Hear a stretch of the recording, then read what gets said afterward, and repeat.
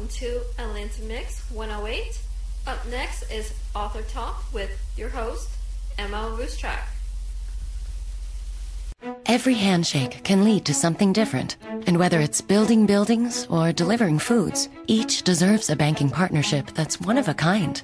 At CIBC, we tailor our services to you. We deliver on your business goals with an experienced commercial banking team you know and the resources of a bank with 150 years of putting clients first. A handshake with us leads to a banking partnership that's made for you. Welcome, Atlanta, to another edition of Author Talk. I'm your host, M.L.Ruscsak. I'm here with a very special guest from over in the UK, Edward Tagg. Welcome. Yep. Hello. Now, you have a very interesting book here. It's the first book in your series called Stand to Resist. Why don't you tell me a little bit about the book?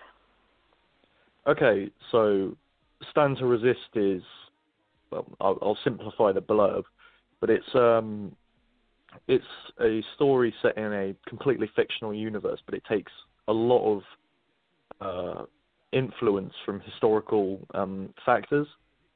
So it's, imagine between the 1910s and the 1940s, that's sort of, if it were in our world, it'd be set there, but it's about a group, it's about a large group of characters, but primarily two, who are sort of have this war that's been put on top of them from an invading country, and there's no explanation at first why, but they eventually start to find out about why it's happening, and it tests their morals, and it's about the mental health and struggling with being forced into a conflict that they're not actually willing to fight.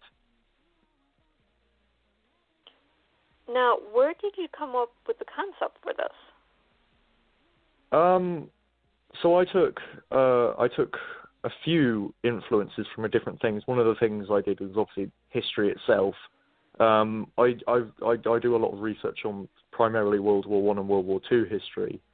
But when looking at World War I, you look at the from 1916 onwards, especially for Britain, with the conscription laws, and it was that sort of idea of forcing people to go into a conflict when they have no choice, just because they reach a certain requirement. And that in itself, I've always thought that national service and all of that was fairly unfair, as long as they're consensual, but the story itself, it kind of stems from not only history, but it also stems from, I remember I got influenced by there was a story from Japan I heard that was based around the similar thing around a people's militia.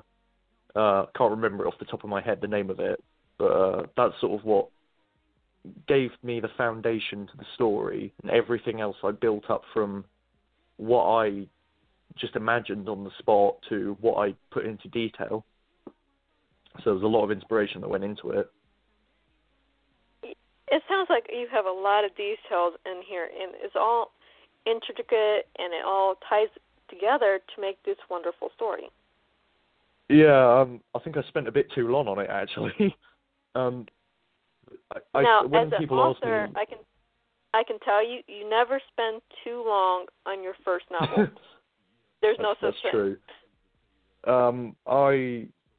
Well, when people ask me how long did it take me to write this, it's always a two-part answer. I say 4 months to write the final copy, which just involved at least an hour minimum every day throughout those 4 months. So I was writing for about 6 hours a day sometimes, just constantly, which got a bit tiresome, but it kept up my interest and made sure I didn't lose interest. But the full answer is it took me 2 years, because I spent 2 years planning this, because I had to research a bunch of political ideologies, languages used by in those sort of periods of time, how technology worked. And I think obviously research is very important, but I didn't want to be too focused, and I wanted to make some kind of outlandish thing, so I had to make justifiable sort of what's the word, like outlandish, really. Yeah, like justifiable, like creative things. Yeah, conflicts and making it where the people are actually justified in doing what they're doing. Yes. Yeah, and things like minerals or types of acts and the viewpoints on other people from other countries. That in itself is something I had to sort of be quite lenient towards. I didn't want to follow it strict to the bone, and I wanted to actually have my own personal touch to it. It would be like using latinum in Star Trek as a mineral that everyone wants, and they have conflicts about it throughout the series, but it's not a real... Yeah, but in this story, I don't touch on it way too much, but there is sort of in the lore of the story, most of the really sort of advanced crude technology is powered by a mineral called ludicrista, which the name in itself is kind of a joke because it's ludicrous. Right. So right. It's kind of just a stupid pun I made up on the spot, but it stuck. And author would get that. But it has, if mixed, I went into like sort of very, very, very minor science stuff, which is if it's mixed with certain chemicals, it has specific like traits, so it can become corrosive, it can become extremely flammable or heat resilient, and it's what explains some of the really creative and out of this world technology, such as one of the characters one of the minor characters it mentions is a naval officer, and his ship is considered to be like the pride of the Navy because it uses experimental ludicrista sort of technology that gives it either extended radars or extra firepower or that sort of stuff. But it's just like try and come up with something and try and fit it into the universe somehow. Yeah, I understand that. As a fantasy writer, I don't do the research, except if I'm researching a unicorn or something like that. But at the same time, you're trying to make it a universe that makes sense per the universe that you're writing in. Yeah. But you can still relate to... Yeah. It's the research I needed was to learn how to do certain ideologies that I decided to include it, but most of it was all creatively picked in anyway. Very interesting. Now, we had a chance to talk a little bit before the show started, which I love doing, by the way. You said you have a second book coming out. Yeah, so the series in itself, because it's called The Chronicles of Farthall, not to be confused with Farthall, which some people have accidentally said. It's sort of an episodic tale from. It's a different story each time, but it all ties together. So the first book here, Stand to Resist, is about a very narrow-minded story about a single war set within a single country, and it doesn't really change the setting. But the second book, which the name is, it's called The Initiative, and the subtitle is A Voyage of the Cerulean, it's like a companion book. So the genre in itself is a bit different because I wanted to experiment with how I write and all the genres. So it's kind of a bit more leaning towards a sort of thriller, horror, tied in with in the same universe, which is actually, it's hinted towards several times in Stand to Resist about the plot, but very, very vaguely. And it's about an expedition into the rest of the world that remains abandoned, and apparently nearly had mass extinction there for humanity. And it explains why there's only 5 nations that are present in Stand to Resist story.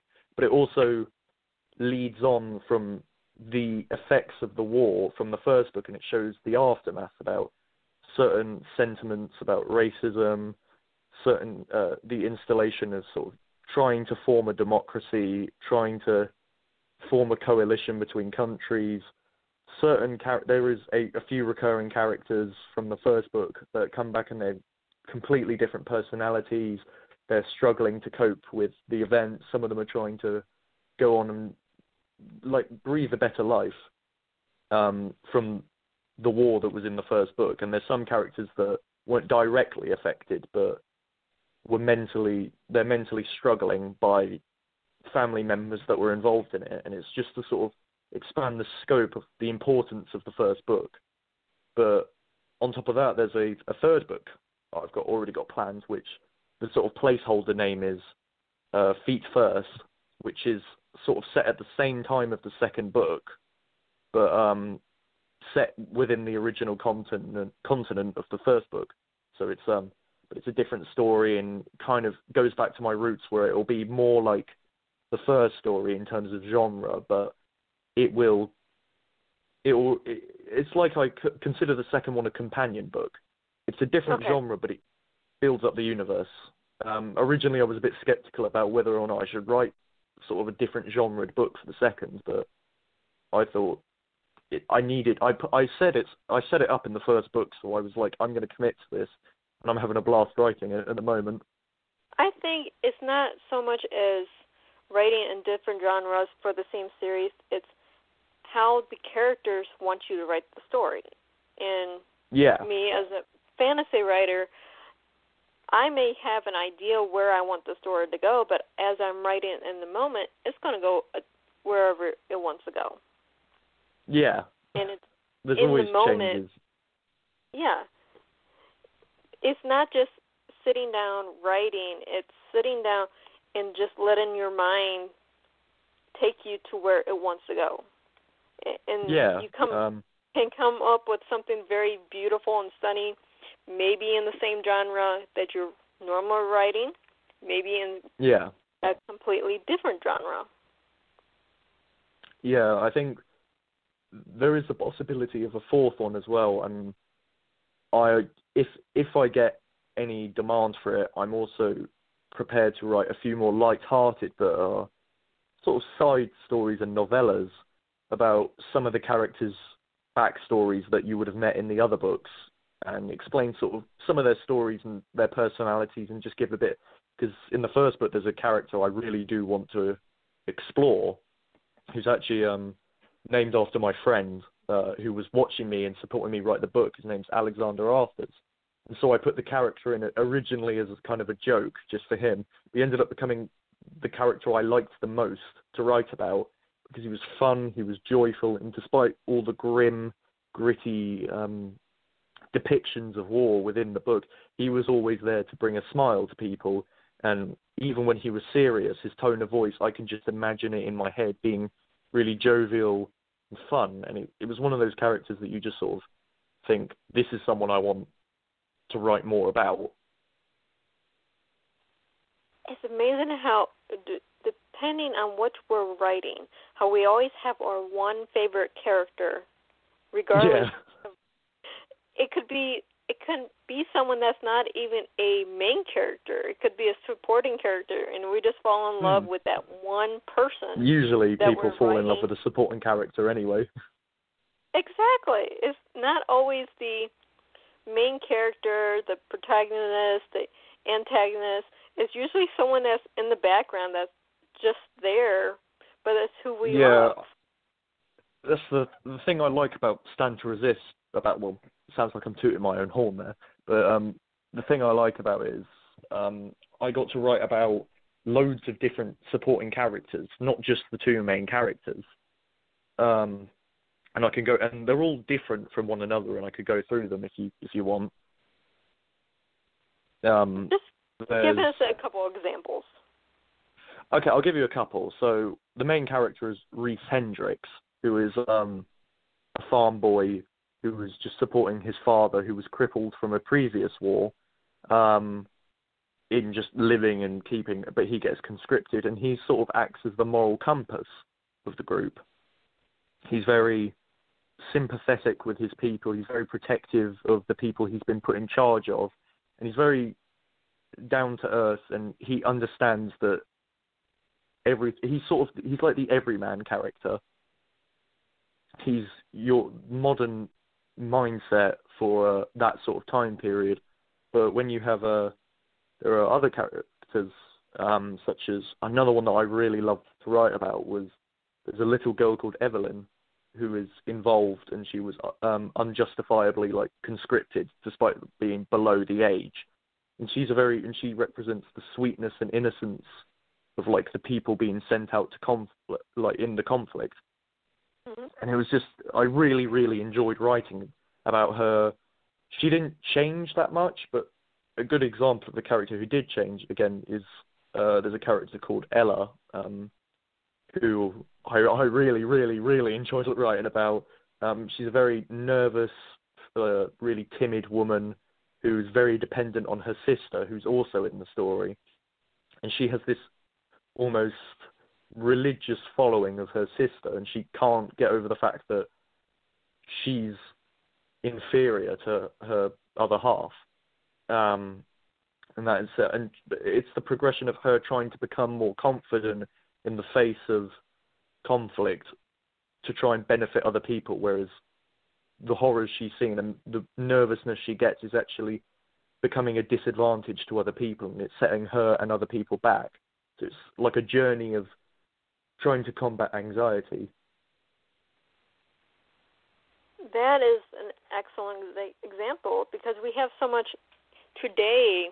You have all these conflicts going on, and you have the people that we see going off, and they can be the most nervous person, then come back and they find themselves, or you have the mental health going on too as well. Yeah. So it's kind of the two main characters, Reese. Yeah, Reese is, they're like a parallel to one another. Reese is supposed to talk about the declining health, while Ella is supposed to be talking about the sort of strengthening of mental health. So Reese is, they kind of go past each other. There's a midpoint, and then it just spirals into chaos, towards like the final conclusion. Well, of course, you can't have a second book if you don't have chaos at the end of the first book. Yeah. There's plenty of chaos in this. Really, if you think about it, any good book never ends with a happy ending. It ends with a cliffhanger with some type of chaos. Something's going on. So it finishes on a cliffhanger. For this one, I won't obviously spoil it, just in case anyone who listens actually wants to read it. But after the cliffhanger, there's an epilogue. Now, the epilogue does kind of answer the cliffhanger, but not in a way that makes it redundant or makes you ask questions about why it happened. But it also acts as the setup for the next book and introduces two characters that will be featured into the next book as supporting characters. So I used like the epilogue as a bridge between the two. Okay. So you're bridging the two, where my writing and a few other authors I know take the epilogue to make the chaos, which is the entrance of the second book. Yeah. Where your chaos is the last chapter, and then you have the epilogue to explain a little bit, to bridge. Yeah. The epilogue between the bridge and the second book, the last chapter and the bridge is just over 20 years. So there's plenty of cliffhangers and things that make you confused and things that make you go, why is it like this? Why did that happen? And it acts as like a giant twist that happened towards the end. And I wanted to, because one of the things I defined with the characters is when I made characters, I wanted to imagine what would happen to them. How would their personality sort of ironically go on to leading to either their downfall or their success in the story, or just their character arcs in general.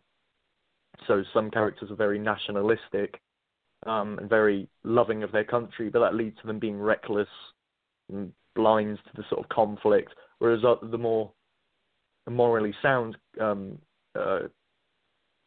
characters are a bit more, they understand the chaos and it damages them, and that is what brings them down for the majority of the story, or lifts them up more.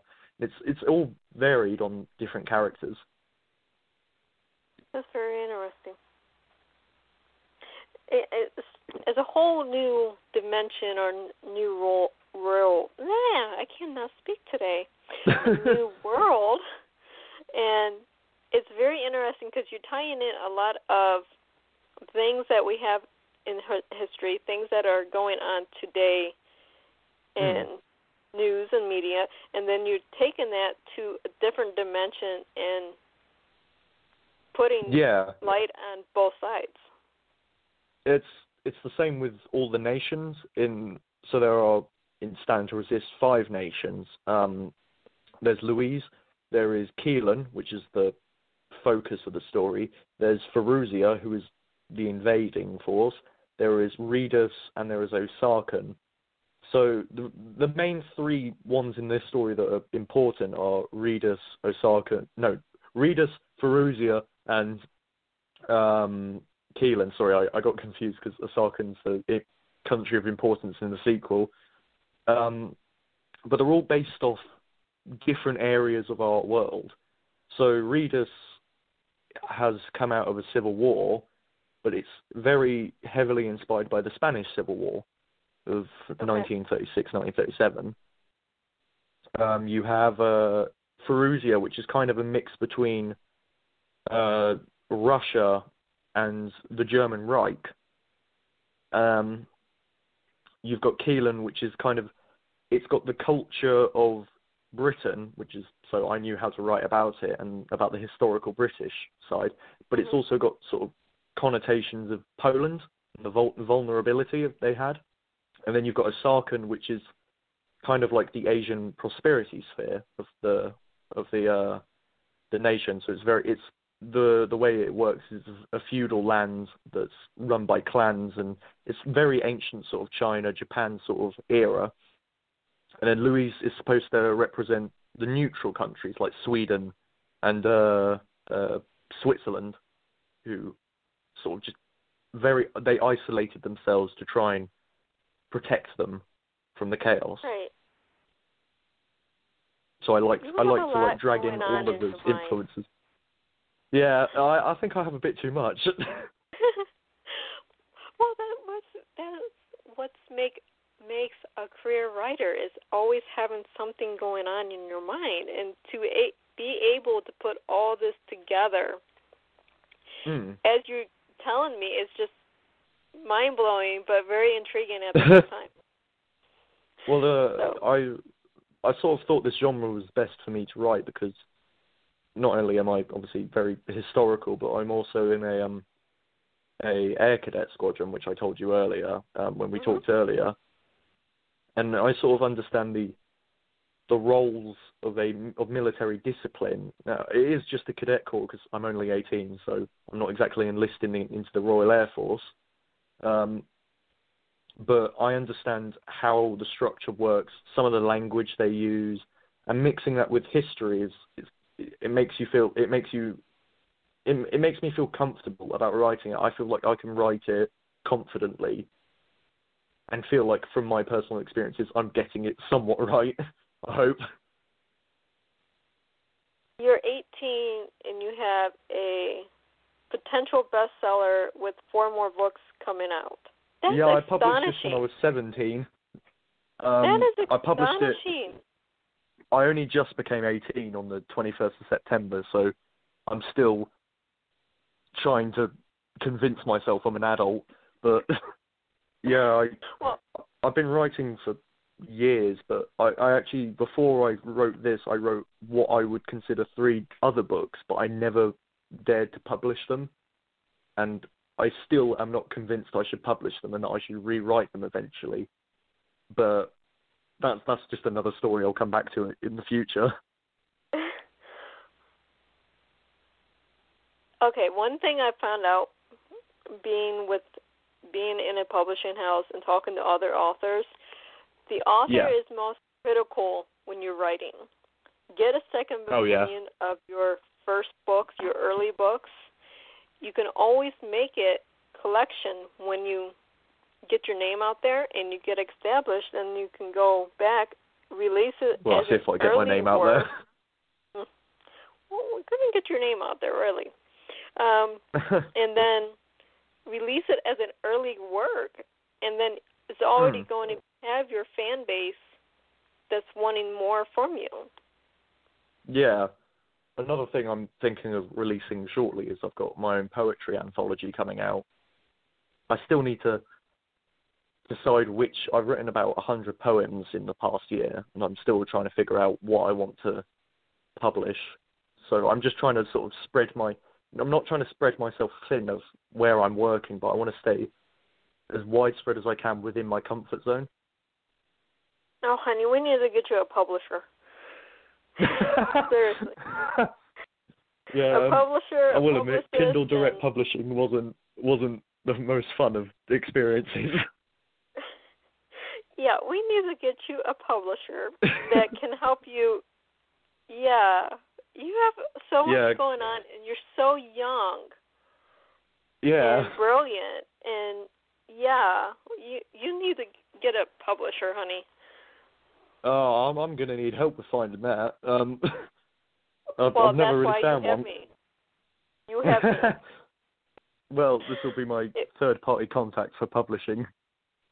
Because I wanted to sell my books a lot cheaper than it actually went. I wanted to sell it for about £6. Or I don't know what that translates to in dollars. Sorry, but it's selling for £11 because it's a 400-page book. Right. Oh, I just dropped it. Well, that goes with cost. Yeah. Yeah, and it's the printing cost is about £5.60 probably, plus the 30 or 40% royalties that Amazon gets. So I only make about £1 per sale out of the 11 it costs. Oh, honey, we need to get you a publisher so bad. I'd appreciate it. You have such a brilliant mind, and the more you're talking, the more I'm like, no, you can't just do this by yourself.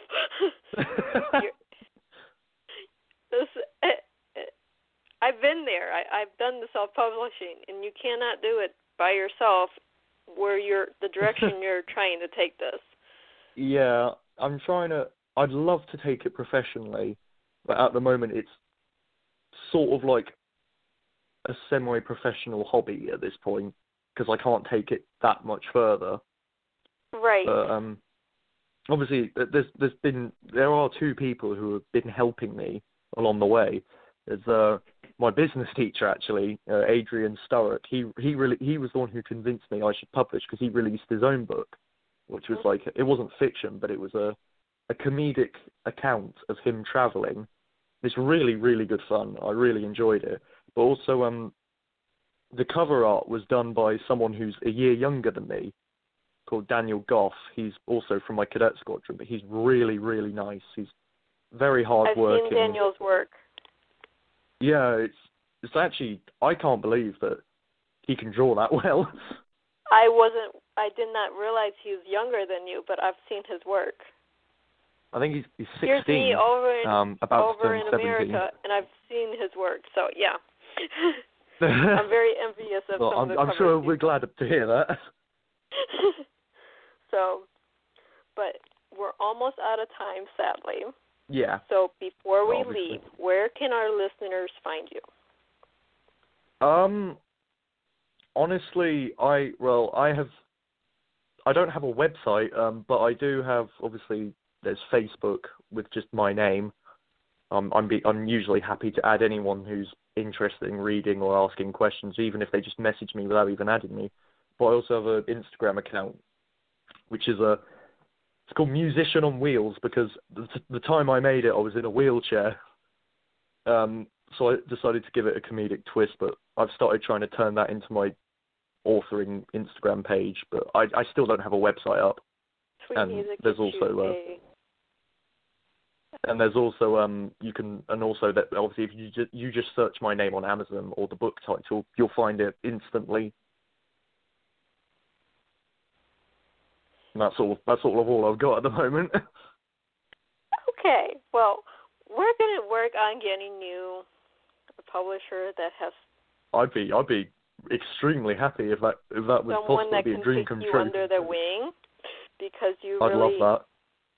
Yeah, You need that, sweetheart. But that's all the time we have for today. So, again, Thank you for coming on. Oh, thank you for having me. It's been really good fun. I've enjoyed it, every minute of it. I've been sitting in my room excited all day for this. In Atlanta, good night, happy reading, and watch out for this one.